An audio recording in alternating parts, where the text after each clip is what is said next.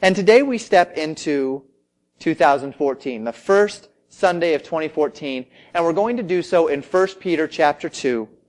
And we're going to look at the first 12 verses. The title of the message is Let's Build. Caleb, would you run back and get the outlines, please? If anyone would like an outline, please raise your hand, and we'll be sure to get one of those to you this morning. Title of the message, Let's Build. It's a new year. Stick those hands up and Caleb will come around. Typically speaking, when New Year comes, people talk about New Year's resolutions. Now, I think most of American culture is kind of burned out on New Year's resolutions. I don't hear a whole lot about them anymore. And I personally got burned out on New Year's resolutions when I was a child. The whole idea of resolving to do something, there is something good about the new year, about something new, about a line of demarcation, wherefore you can determine to do things differently. You can determine to improve yourself. These are good things. But when a resolution is simply motivated by the change of the calendar, there's a level of superfluity to it. There's a surface level nature to resolutions when they're just founded upon something as simple as the calendar ticking over from 2013 to 2014. But in the Scriptures we see resolutions. We see times where the Scriptures call on us to be purposed, to be resolved to do something. And the Scriptures always give us a basis upon which to do it. The basis upon which you may have set New Year's resolutions in your life, and I'm not telling you you shouldn't or anything, it's just not for me. The basis upon which you set a New Year's resolution was the changing of the calendar from 2013 to 2014. It's a new year, it's a blank slate, anything can happen, let's get busy. Well, today I am going to encourage us as a church to get busy. To make this the best year Legacy Baptist Church has ever had. To do something special in this calendar year. But I'm not going to do it based upon the calendar year. I'm not going to give you the foundation of 2013 going into 2014. I'd like us to look at a stronger foundation, a deeper foundation, a foundation that should motivate us in a much deeper way, in a continual way, one that's not just going to pass as January transitions into February and March, and next thing you know, it's December of 2014 and it's 2015 already. But something deeper, something stronger, something more rooted than just the calendar ticking over. And that's what we're going to look at in 2 Peter today. In 1 Peter chapter 2. If you have your Bibles open, look with me in 1 Peter chapter 2, verse 1. The Scriptures say, "Wherefore, laying aside all malice." Now, when you see that word wherefore, or if you see the word therefore, you should always wonder why it's there. The old saying goes, if you see a wherefore, or if you see a therefore, you need to find out what it's there for. There's context. It's denoting context. Something came before that is the premise for what is about to be spoken. And so that wherefore is very important, and let's talk about what it's there for. And so here is the context this morning. The context is 1 Peter chapter 1. In verses 1 and 2, 1 Peter gives an introduction.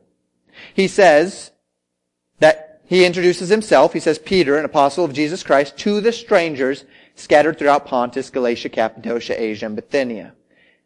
And so he introduces himself. In verses 3 through 9, he relays the blessings that are upon those strangers who he says in verse 2 are elect. They are those who have accepted Jesus Christ as their Savior.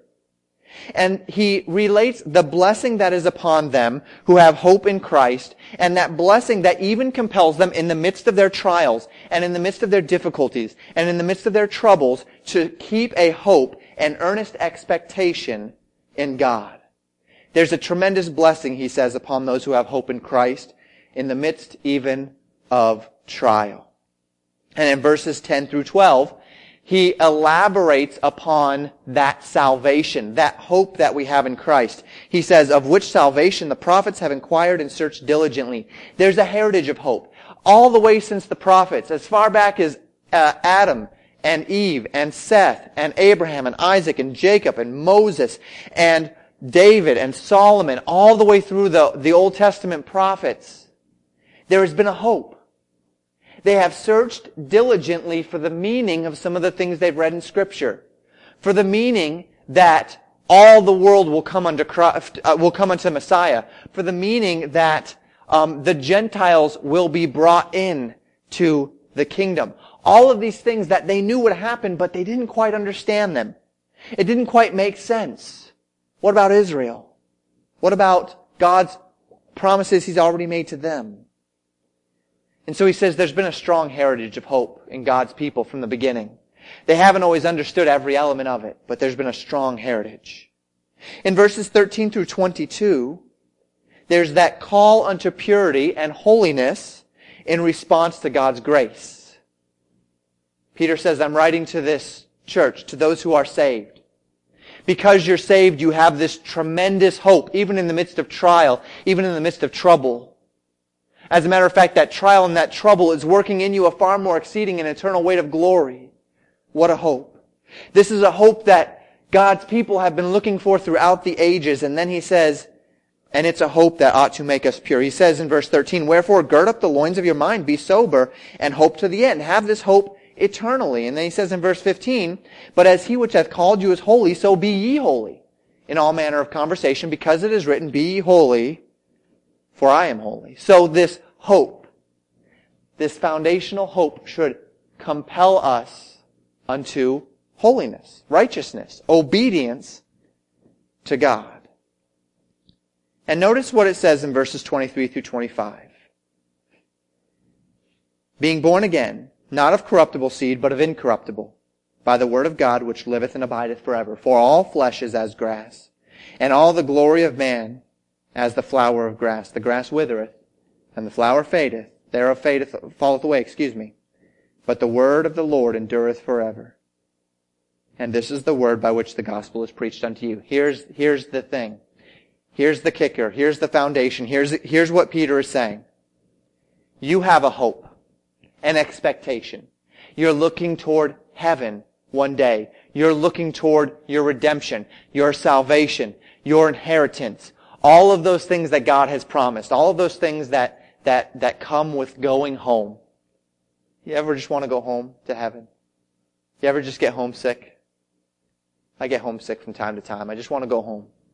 I want to walk through those pearly gates where there's no war, where there's no tears, where there's no pain, where there's no sorrow, no one to disappoint you, no one to hurt you. You're home. You're safe. That's the hope that we have. And why can we call it hope, expectation? Why can we call it a well-founded expectation? Because even when the grass withers, even when the flowers fall away, the Word of God is still standing. Morning turns to evening, turns to night, turns to morning. Summer becomes fall, becomes winter, becomes spring. Nations rise, nations fall. Technology comes, technology goes. People live, people die. God's Word remains forever. God's Word stands. God's Word does not fade. It doesn't fade in effectiveness. It doesn't fade in purpose. It doesn't fade in truth. It's there. It remains. It will always remain. And because of that, we can be assured that no matter what happens around us, as we sang just a few minutes ago, this is my Father's world. Though the wrong be oft so strong, God is the ruler yet. No matter what is happening around us, we can be sure of one thing, that every promise of God will come to pass. And that if you are in Christ, if you are a born-again believer this morning, you'll be in heaven with Him one day. Bar none. That's the foundation upon which we step into our sermon this morning in 1 Peter chapter 2. And he says, wherefore, because of this, because the grass withers and the flowers fall away, but God's word stands forever, he says there's some things that we need to do, and we need to lay some things aside. That word laying aside literally means to put away or to cast off. It's not that it falls away, but we push it away. We put it away. We cast it off. We set it aside. He says, wherefore, laying aside, you're setting down something in deference to something else. And as believers, there's a list of things that he says we need to lay aside in verse 1. He says, laying aside all malice and all guile and hypocrisies and envies and all evil speakings. Malice, literally a word that means depravity. Guile, trickery. Hypocrisies, falseness. Envies, ill will or jealousy. Evil speakings, defamation. These are things that because of what we have in Christ, because of the hope that we have in Him, we lay these things aside. We lay aside the deceit. We lay aside the ill will. We lay aside any hypocrisy. We don't fake it. We don't fake our Christian life. We don't fake who we are or what we are. We don't speak ill will of people. We don't defame people. We lay these things aside. But there's a funny thing about laying things aside in our lives. Maybe you've seen this as you've gone into a New Year's resolution phase before. You say, this is the new year. It's time to start afresh and anew. I'm going to get rid of this. I'm going to stop eating cake every day, or whatever the case may be. I'm going to lose this much weight. I'm going to get my finances in order. This is going to be the year that I do fill in the blank. And in order to do that, you lay things aside. I'm not going to do that anymore. But if you don't fill it with something else, if you don't lay it aside and then take up something else to replace it, then you're probably going to find yourself less inclined to maintain, right? It's that way in our Christian lives as well. I am not going to gossip anymore. And so you lay aside gossiping. But if you don't fill that with something, if you don't fill that void with righteousness, if you don't pick up speaking kindly one to another, then you're going to find yourself falling back into the old habits, back into the old ways. A putting off generally helps when we have a putting on as well. And so he says we're laying things aside. We're laying aside the malice and the guile and the hypocrisy and the envy and the evil speaking, but we're going to replace it with something. We're going to put something on in its place. And look what it says in verse 2. As newborn babes, desire the sincere milk of the word, that ye may grow thereby. This word desire literally means to intensely crave. Intensely crave what? The sincere milk of the word. That word sincere there is literally in the Greek the word that means pure. The pure word of God. Not a word of God tainted with error. Not a word of God tainted with compromise. But the pure word of God. God says it. This is what God says. And this is what He means. So we're not going to twist it. Notice how these two, the putting off and the putting on, come together. We're laying aside trickery, hypocrisy. We're not going to read the Bible and impose our ideas on the Bible. We're going to lay that aside. We're not going to read the Bible and have ignorant questions that do nothing but gender strife. We're going to lay that aside, and we're going to desire the true, the pure Word of God. The Word of God without taint of error. The Word of God without taint of compromise. We lay aside these elements of the flesh, and we put on a intense desire, a craving for the pure, sincere Word of God. And why crave the Word of God? It says here, that ye may grow thereby in verse 2. The idea is that growing boy type thing. I've got daughters, 2 years old, and they're growing. And it's quite rare that I see them when they're not either eating food or asking for food. They always want food. They're munching on something. They eat breakfast. They have a big glass of whole milk, and then they eat their breakfast. They ate just as much breakfast as I ate, and I'm full, and they're asking for crackers. They are just constantly consuming food, and they're probably burning it off about as fast as we can shove it into their mouths. That's that whole growing boy or growing girl syndrome. As these girls get older, that may taper off a little bit, but you think about the growing boy syndrome. As they get into their teenage years, they basically erect a tent in front of the refrigerator, right? And they're just eating and eating and eating, and your bill, your grocery bill is doubling because they just are always eating. Why? Because they are growing. And when they're growing, they need something to grow on. They need energy, they need food, they need calories. And that's what the scriptures say. Desire the sincere milk of the word, that ye may grow thereby. God wants you to grow in your Christian life, and there's one way that you will grow. It's not by reading books about the Bible. Now, that may help, but it only helps as much as you're learning about the Bible. It's about learning about the Bible. That's how we grow. It's reading the Bible, memorizing the Bible, meditating upon the Bible, speaking about the Bible, and then applying the Bible to our lives. That's growth. That's how we grow. The concept is beautifully illustrated in Psalm 119, verse 20. The psalmist says, "My soul breaketh for the longing that it hath unto thy judgments at all times." Psalm 119, the psalmist regularly speaks of his longing for God's word. And that's what he's saying here. He's saying, I have a longing. My soul is literally broken because I so desire the word of God. He craves it. He wakes up in the morning and he doesn't say, "Oh, I'm so hungry, I need to go get myself a bagel." He says, "Oh, I'm so hungry, I need to get into the Word of God. I'm so hungry to find out what God could teach me today. I'm so hungry to commune with my Savior." So we desire to grow thereby. Notice what verse 3 says. It says, "If so be ye have tasted that the Lord is gracious." Let's put this together. He says, put off the malice, the hypocrisy, the guile. Put on the desire, the craving for the Word of God, if it is in fact the case that you have tasted that the Lord is gracious. My daughters turned 2 on Thanksgiving Day.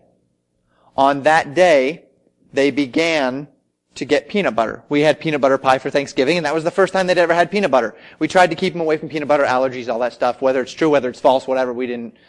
Whatever. Doesn't really matter. We said, why risk it? We'll just keep them away from peanut butter or peanuts until 2 years old. So we didn't give them any nuts. 2 years old comes along, we thought, well, peanut butter pie, that's what we're going to have for Thanksgiving anyway, let's give them a piece. And they tasted it. And then we started giving them peanut butter and honey sandwiches. And they tasted the goodness of a peanut butter and honey sandwich. Some of you aren't with me on that analogy, I'm sorry. But they love it. They tasted the goodness of a peanut butter and honey sandwich. And since they tasted the goodness, now they crave it. Specifically the honey. They like honey. They're asking for honey all day. They always want honey. It's sweet. They tasted it, and now they've got a craving for it. They want it. Have you ever had that? Remember that old Lay's chips commercial? I bet you can't eat just one. Right? Did you ever try that? Just eat one and then, that rest of the bag that's open staring at me, I can just let that go. And of course you do it once so that you can prove that you can just eat just one. But the fact of the matter is, you get one of those chips in your mouth and you develop a craving for it, don't you? You want another. That's what Peter's saying here. If you have tasted the goodness of God, then you should crave more. You should crave more and more and more. You shouldn't crave manipulating the Word of God through trickery. You shouldn't crave pretending like you're a good Christian, but actually not being one. Hypocrisy. You should crave the sincere milk of the Word of God if you've tasted that the Lord is gracious. Psalm 34 verse 8 tells us this. "O taste and see that the Lord is good. Blessed is the man that trusteth in Him." Get the taste of the goodness of God upon your tongue. Get the taste of the wisdom of God's Word upon your tongue. See how that wisdom plays out on a daily basis. See how it has saved you from error. See how it has rescued you from your own wicked desires. See how it has redeemed you from a past life of wickedness. Taste it and want more of it and crave it with all of your heart. Oh, taste and see that the Lord is good. The word that is translated gracious in 1 Peter chapter 2 is the word Christos. It's used 7 times in the New Testament, and one of those times is in Matthew 11, verses 29 and 30, which says this, "Take my yoke upon you and learn of me, for I am meek and lowly in heart, and you shall find rest unto your souls. For my yoke is easy and my burden is Christos." Light. Gracious. Jesus Christ says that those who will come to Him, those who will taste and see that the Lord is good, those who have recognized the sincere milk of the Word, the pure Word of God, will find that indeed Christ's burden is light and that His burden is gracious. He is a good master. Have you ever had a good boss? One of those bosses where if you're really not feeling well, you don't even have to go tell him, "Boss, I'm not feeling well, can I go home?" They look at you and they say, "Hey, you're not feeling well, you need to go home." Or that boss that says, "Hey, you've been doing a really good job. How can I help you do a better job?" Or that boss that, something's going wrong in the office and you go to him and you say, "Something's going wrong," and he says, "Let me take a little bit of time to listen to you." Or maybe it's not a boss, maybe it's a pastor, or maybe it's a parent, where they just deal with you in such a way that is kind, gracious. Maybe your husband or your wife is that way. How much do we appreciate when someone makes our lives a little bit easier, simply by making whatever responsibility we have a little lighter, being gracious? Jesus says, "Those who come to me will find that my yoke is easy and my burden is light." It's gracious. Look at verse 4 with me.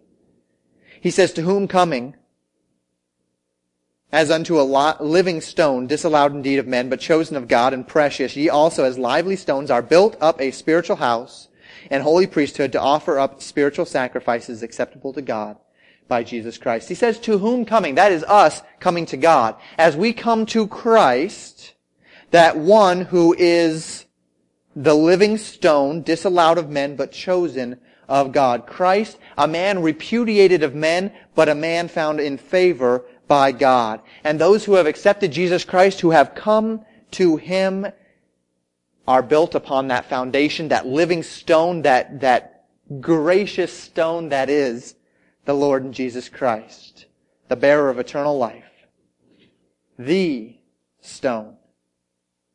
And as we are founded upon Christ and built up as a church in Christ, we become, as he says here, a spiritual house, a sanctified and a holy priesthood, and we are built on Christ for a particular purpose. Do you see what it is there in the text? To offer up spiritual sacrifices. To offer up spiritual sacrifices. So we come to Christ, who is a living stone. He was rejected of men, but He is accepted of God. He becomes the cornerstone that our faith is built upon. We are, as lively stones in Christ, built upon Christ into the church. What we have right here are stones being built upon the foundation, that is Jesus Christ. And we're built for a particular purpose, and that is to offer up sacrifices. Well, what are these sacrifices? What are these sacrifices that we are to be offering up unto God? Well, we begin in Romans 12, verse 1. This helps us. Paul says, "I beseech you, therefore, brethren, by the mercies of God, that ye present your bodies a living sacrifice, holy, acceptable unto God, which is your reasonable service." So what is this spiritual sacrifice that we're lifting up to God, offering to God? It's us. It is us. You are in Christ. You became a living stone. You are built into the church, and you are put there so that you as a stone can give your life to God's work. It is our body that is the living sacrifice. It is everything that we are. And notice he says it is our reasonable service.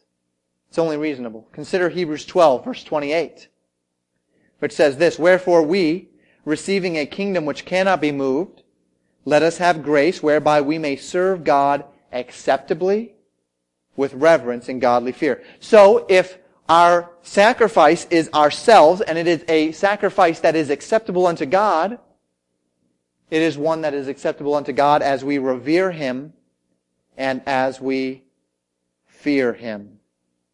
We die to self. Our acceptable sacrifice is death to self. Now, what does this not mean? We talked about it a little bit in Sunday school this morning. This doesn't mean, fearing the Lord does not mean that we are afraid of Him, as in we're looking behind every rock wondering if He's going to strike us dead. We know that God is a holy God. He is a God of wrath, but His wrath was not poured out upon you. It was poured out on Jesus Christ for you.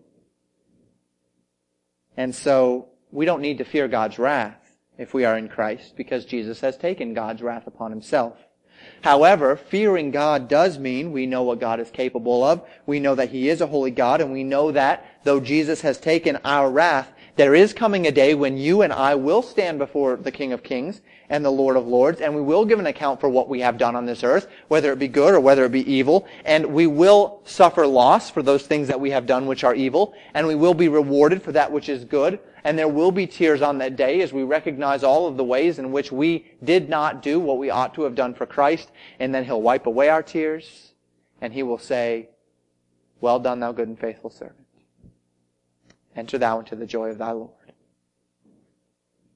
And so fearing God is knowing that God is worthy of our every breath, and we live a life driven by the desire to conform ourselves to His expectations. We continue in verses 6 through 8. Peter now quotes an Old Testament scripture. In fact, he's quoting Isaiah 28. He says, "Wherefore also it is contained in the scriptures, Behold, I lay in Zion a chief cornerstone, elect, precious, and he that believeth on Him shall not be confounded. Unto you therefore which believe He is precious, but unto them which be disobedient, the stone which the builders disallowed, the same is made the head of the corner, and a stone of stumbling, and a rock of offense, even to them which stumble at the word, being disobedient, whereunto also they were appointed." Jesus Christ is that one, that chosen chief cornerstone, that one who is elect, that one who is precious. And the scriptures tell us that anyone who believes on Him, who has that hope, it will not be confounded, will not be, that word literally meaning ashamed. In Romans chapter 9, verse 33, Paul says this, "As it is written, Behold, I lay in Zion a stumbling stone and a rock of offense, and whosoever believeth on Him shall not be ashamed." Same word here.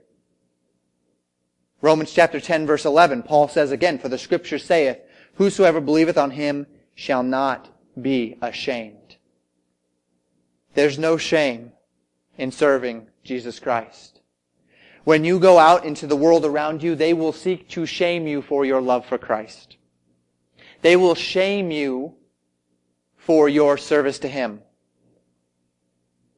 "What do you mean you can't come to my Super Bowl party?" "Well, it's on a Sunday. There's church on Sunday." "What do you mean? Oh, you're one of those.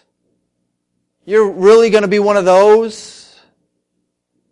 Bible thumper, old timer, old fashioned, fundamentalist, whatever they want to call you."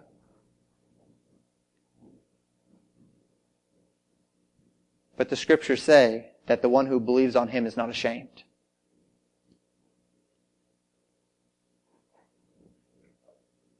Romans chapter 5, verses 1 through 5. Paul says it this way. Paul has a lot to say about this.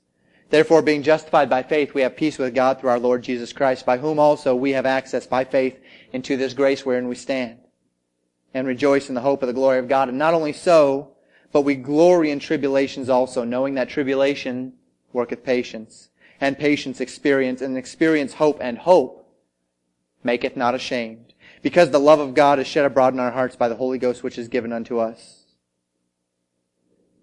The love of God has been spread abroad in our hearts. And so as we go through this process, As we go through the process of tribulation, which works patience, and patience which works experience, and experience which works hope or expectation, and that expectation which is in Christ allows us to stand our ground and say, "For I am not ashamed of the gospel of Christ, for it is the power of God unto salvation to everyone that believeth." I will not be ashamed, because without it, I'm hopeless. There's no hope without Christ. All our hope is rooted in Christ, and he who has his hope rooted in Christ will not be ashamed. Now, I'm not saying that so that you'll slink and say, "Oh, I was ashamed once of Christ." It's not what I'm saying. Although if the Holy Spirit's convicting you, certainly by all means respond to it. I'm trying to paint this in a positive light this morning, that we are not ashamed. We are not ashamed of our Lord and Savior Jesus Christ. We are not ashamed of the hope that we have in Him. We are not ashamed when people roll their eyes because we say, "Well, God is the ruler yet. Yeah, all these bad things are happening, but God's in charge," and you see those eyes go, "Oh boy, here he goes again." I'm not ashamed of that. I'm not ashamed of that. I remember when I was in 7th grade, about 15 miles from my school, the Columbine shooting happened. And so I was in French class, and all of a sudden a bunch of people with assault rifles and tactical uniforms started running through our schools, locking doors, clearing rooms. Everyone had to get under their desks, the whole works. And in the weeks following, of course, me and my friends would have conversations about it. And I remember one day having a conversation with a group of guys, and I was talking about the fact that if something like that ever were to happen, I wouldn't be afraid because I know I'd be in heaven. And I had such assurance of my salvation that there was no fear in death. And I remember a good friend of mine, a fellow Christian, started laughing at me.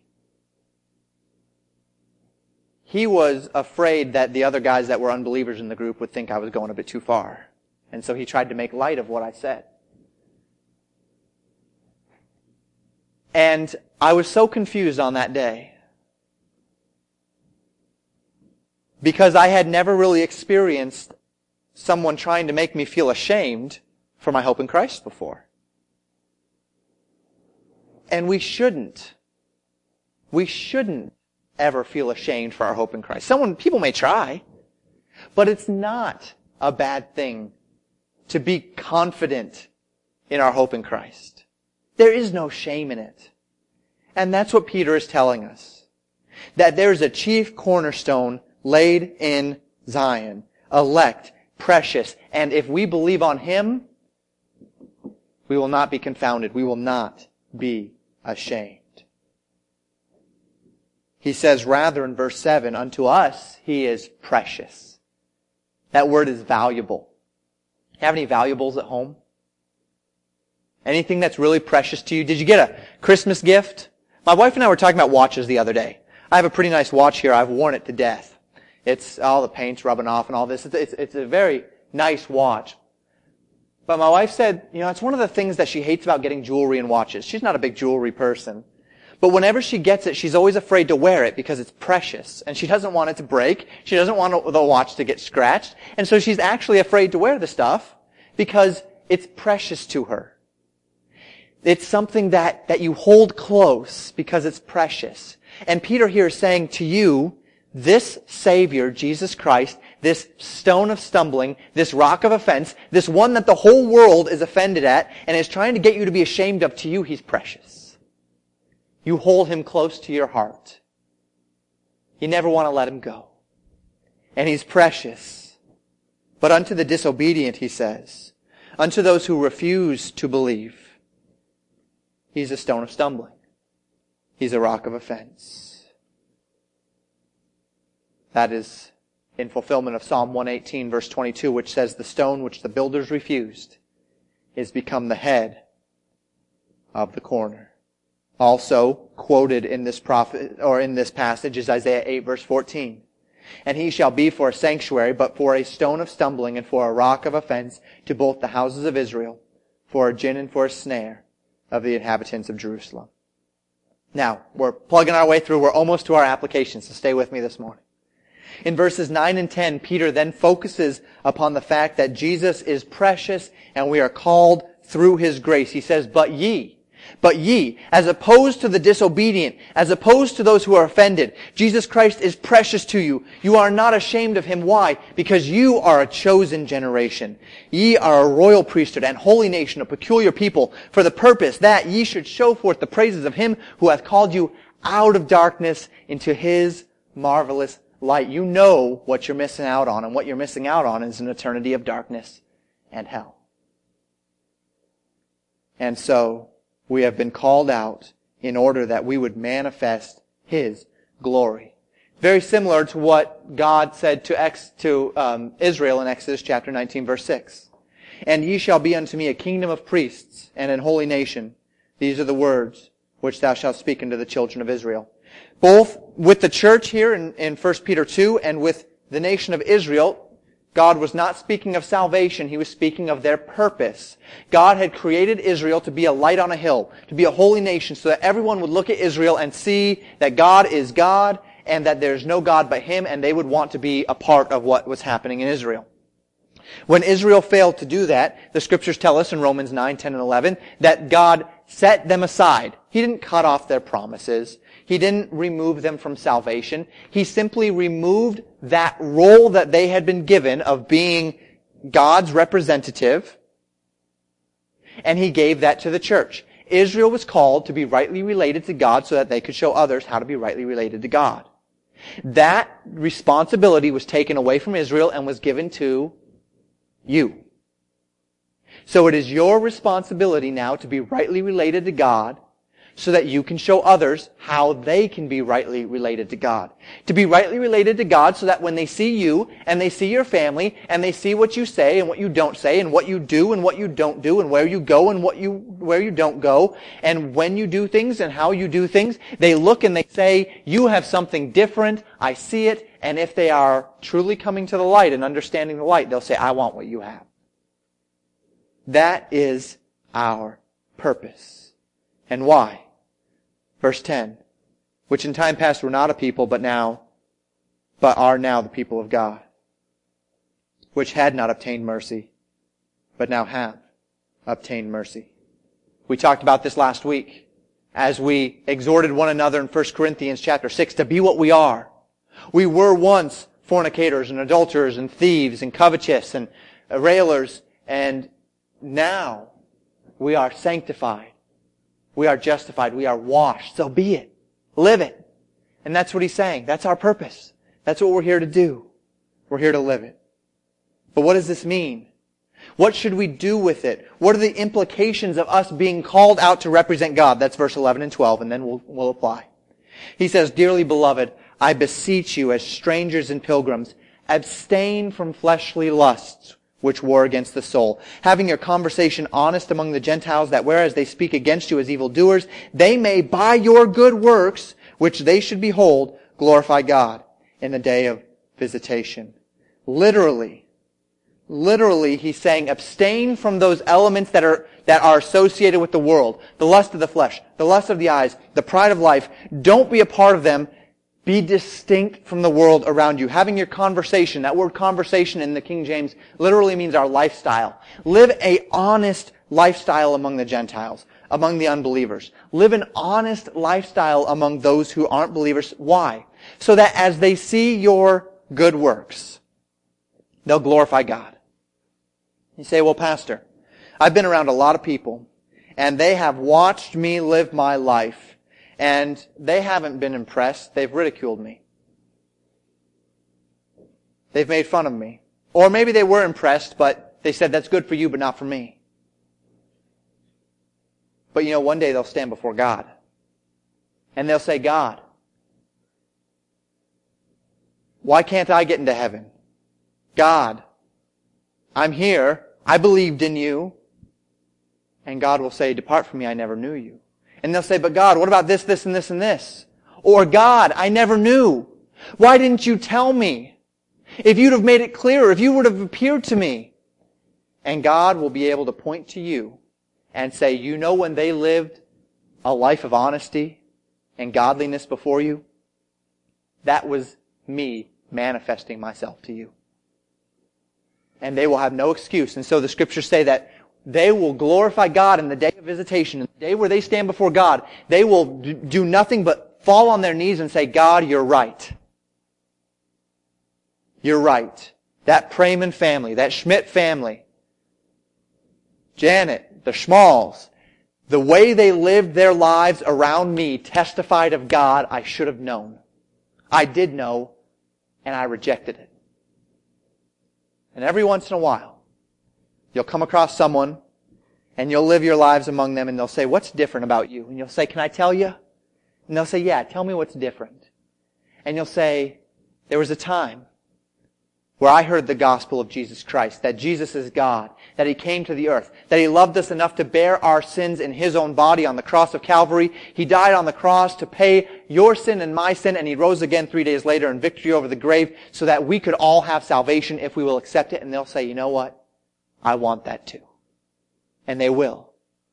And they'll accept it. And that's what we're here to do. To be a light. To manifest the glory of God. And so, as we apply this morning, 4 quick points about what we should be in 2014. Let's be a thirsty church. Let's be a grounded church. Let's be a radiant church. Let's be a Christ-honoring church. First, let's be a genuinely thirsty church. In verses 1 through 5, we spoke of that craving for the Word of God. Do you have that? If you are a born-again believer in this room, you have tasted that the Lord is gracious. But perhaps you've lost that taste. When I was in China for 6 weeks, the first 4.5 weeks of that trip, we had no American food. We had nothing but Chinese food. And some of it was pretty unique. We hit that 4.5, 5 week mark. And Missionary Mills, who you all will get to meet in March, he's coming for our missions conference this year. Missionary Mills says, hey, you guys want to get some peanut butter?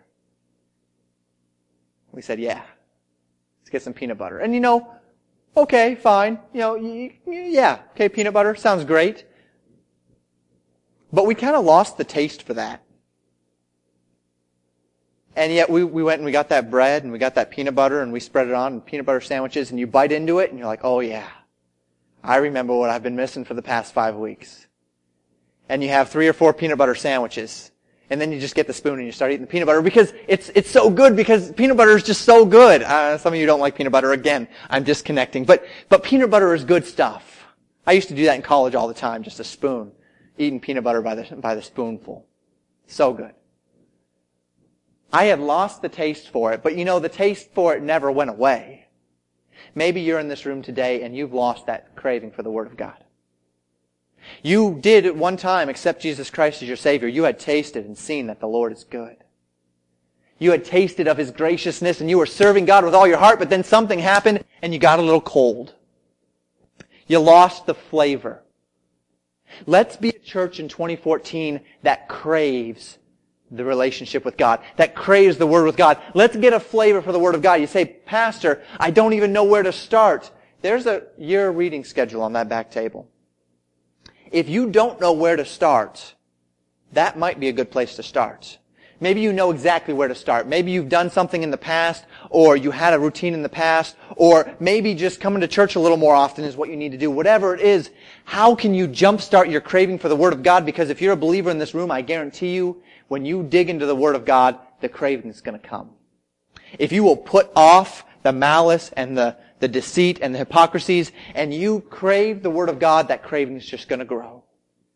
Let's build a genuinely thirsty church. 2 Corinthians chapter 5, verses 14 and 15. For the love of Christ constraineth us, because we thus judge that if one died for all, then we're all dead, and that He died for all, that they which live should not henceforth live unto themselves, but unto him which died for them and rose again. Let's want to lay aside our lives. Let's want to read the Word of God. Let's want to study the Word of God. Let's want to fellowship among believers. Let's let the love of God that we have toward God and that He has toward us constrain us, pull us in, so that we can't even help it. We've got to serve the Lord God. 1 John 4 verse 19 says this, we love Him because He first loved us. Let's love Him with all of our hearts.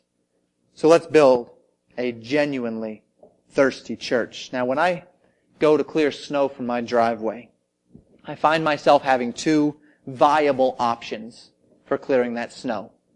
I've got a shovel and I've got a snowblower. Both are at my disposal. Both are viable ways to remove snow. One of them is far superior than the other.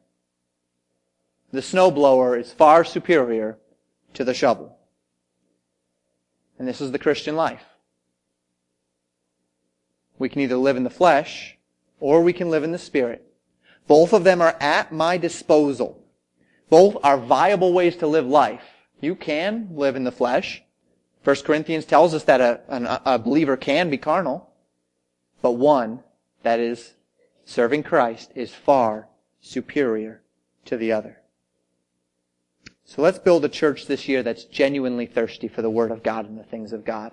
Let's build a church that is growing in its craving for the things of God. Second, not just a thirsty church, let's build a grounded church. In verses 6 through 8, it speaks of that cornerstone that is Jesus Christ, upon which we're built as lively stones upon the foundation that is Christ.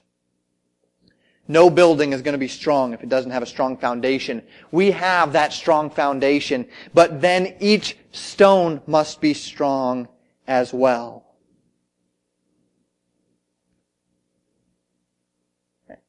And as we consider the strength of each stone, how do we judge if you are a strong stone in the building that is the church?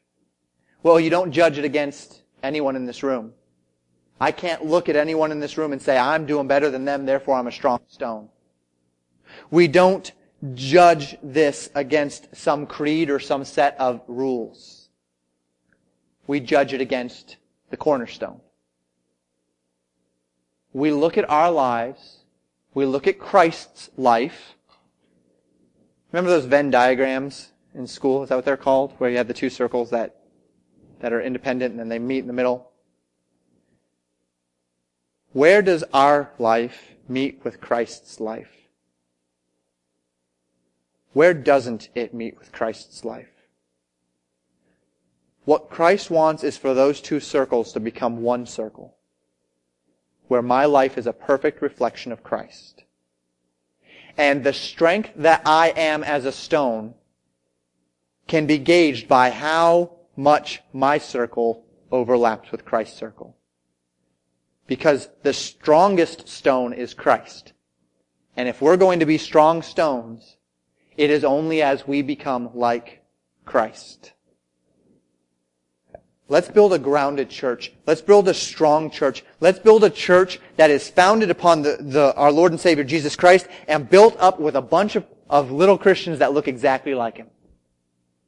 A bunch of Christians that in word and in deed and in heart and intention and in love and in humility are just like Christ. Let's be a thirsty church. Let's be a grounded church. Third, let's be a radiant church.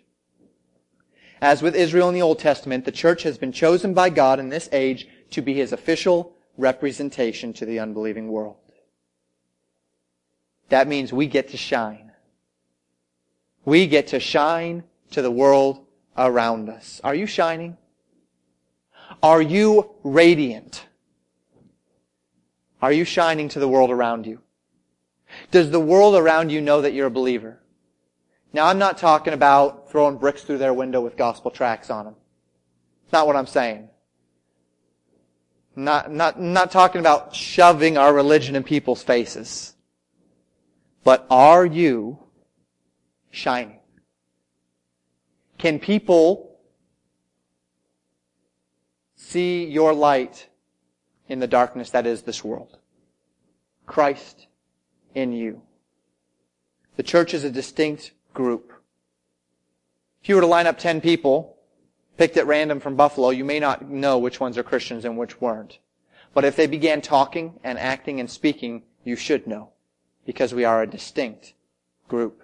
Let's be that. Let's be that light in this dark world. Let's show people that there is something different, because there is. Let's be that difference. We were once in darkness. Now we are in light. We were once without mercy. Now we are shrouded in mercy. Let's publish it loud and clear. Fourth and finally this morning, let's be a Christ-honoring church.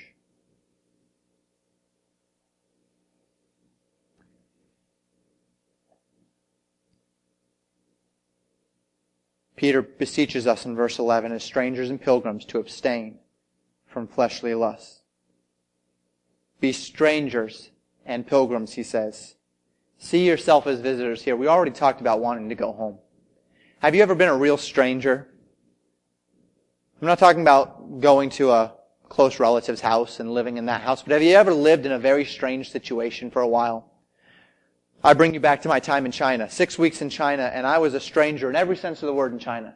I didn't know the language. I didn't know the culture. Of course, I was away from home. I was away from the United States. I was living out of a suitcase. I was a stranger in every way, shape, and form. And while the government there did a fine job at making me comfortable, in a manner of speaking, you might say it this way: you can take the boy out of America, but you can't take the America out of the boy. I was an American, through and through, trying to figure out the Chinese culture, trying to live in such a way that I wasn't going to offend anyone. I was not comfortable there in that way. I was not comfortable knowing my boundaries. I was not comfortable knowing what I should and shouldn't do culturally. I had to ask about everything and anything. It was the same way when I went to France. They do that cheek kiss thing in France. Very unusual as a foreigner to do that. My mother is French, and so many of our relatives live in France, and so they prepped us, do the cheek kiss thing, and so we had to practice how to do the cheek kiss thing, and we did it twice. We went through it twice. And come to find out, we were there for 3 weeks. Come to find out at like week 1.5 that my little cousins in France, third cousins, second cousins, whatever they are, went up and were like, why did they do it twice? Americans are weird. Because apparently they only did the cheek thing once. We were doing it twice, because that's what we were told to do. I don't know if it's based on region or whatever the thing was, but they thought we were weird because we were doing it twice. We thought we were weird because we were doing it at all. We thought they were weird because they ever do it. And so there's a natural discomfort. And the scriptures tell us that we're strangers and pilgrims on this earth. We shouldn't really be comfortable here. Now, that doesn't mean we can't live in comfort, but there should always be just that little bit of, I'm not from around here in our hearts. Because we're not. We're heavenly citizens on a journey. We are strangers and pilgrims. We need to be a Christ-honoring church, a church of strangers and pilgrims on this earth. We can assimilate, we can do our best, we can understand the culture, we can do what they do to an extent, but anyone should look at us and be like, you're not from around here, are you? Not in the Minnesota way, not in the United States way, but in the spiritual way. They should look at us spiritually and know that we're not from around here, because we have a heavenly home. We are heavenly citizens. And that is our privilege. Let's review this morning. Let's build a genuinely thirsty church. Let's build a grounded church. Let's build a radiant church. Let's build a Christ-honoring church. This is 2014 for us this year. Let's build. We have a church to build. Now, we're a small church. Lord willing, in this year we will see this church grow physically. But we are at the perfect size right now to make sure our foundation is strong. To make sure that we are everything that we ought to be for Christ. Are you thirsty this morning? Let's get thirsty. Are you grounded this morning? Let's be grounded. Are you radiant? Let's be radiant. Are you Christ-honoring? Are you from around here? Or is there a noticeable mark of being a stranger and foreigner on this earth? And of course, I would be remiss if I didn't close with this question. All throughout this sermon, I've said, if you are a believer in Jesus Christ. We have a fairly small, close-knit group this morning, but may I encourage you this morning, if you are not a believer in Jesus Christ, if you cannot confidently say, yes, Pastor, I know, I have that hope that is within me. I know that I am a believer. I am on my way to heaven. If you are confused about your salvation, if you are not sure for whatever reason, may I encourage you, come see me. Get it taken care of. Allow that love of God to be shed abroad in your hearts, or at least receive that assurance that you are on firm ground and on your way to your heavenly home. Let's build in 2014. Let's build a church focused upon becoming what Jesus Christ would have us to become. Let's pray.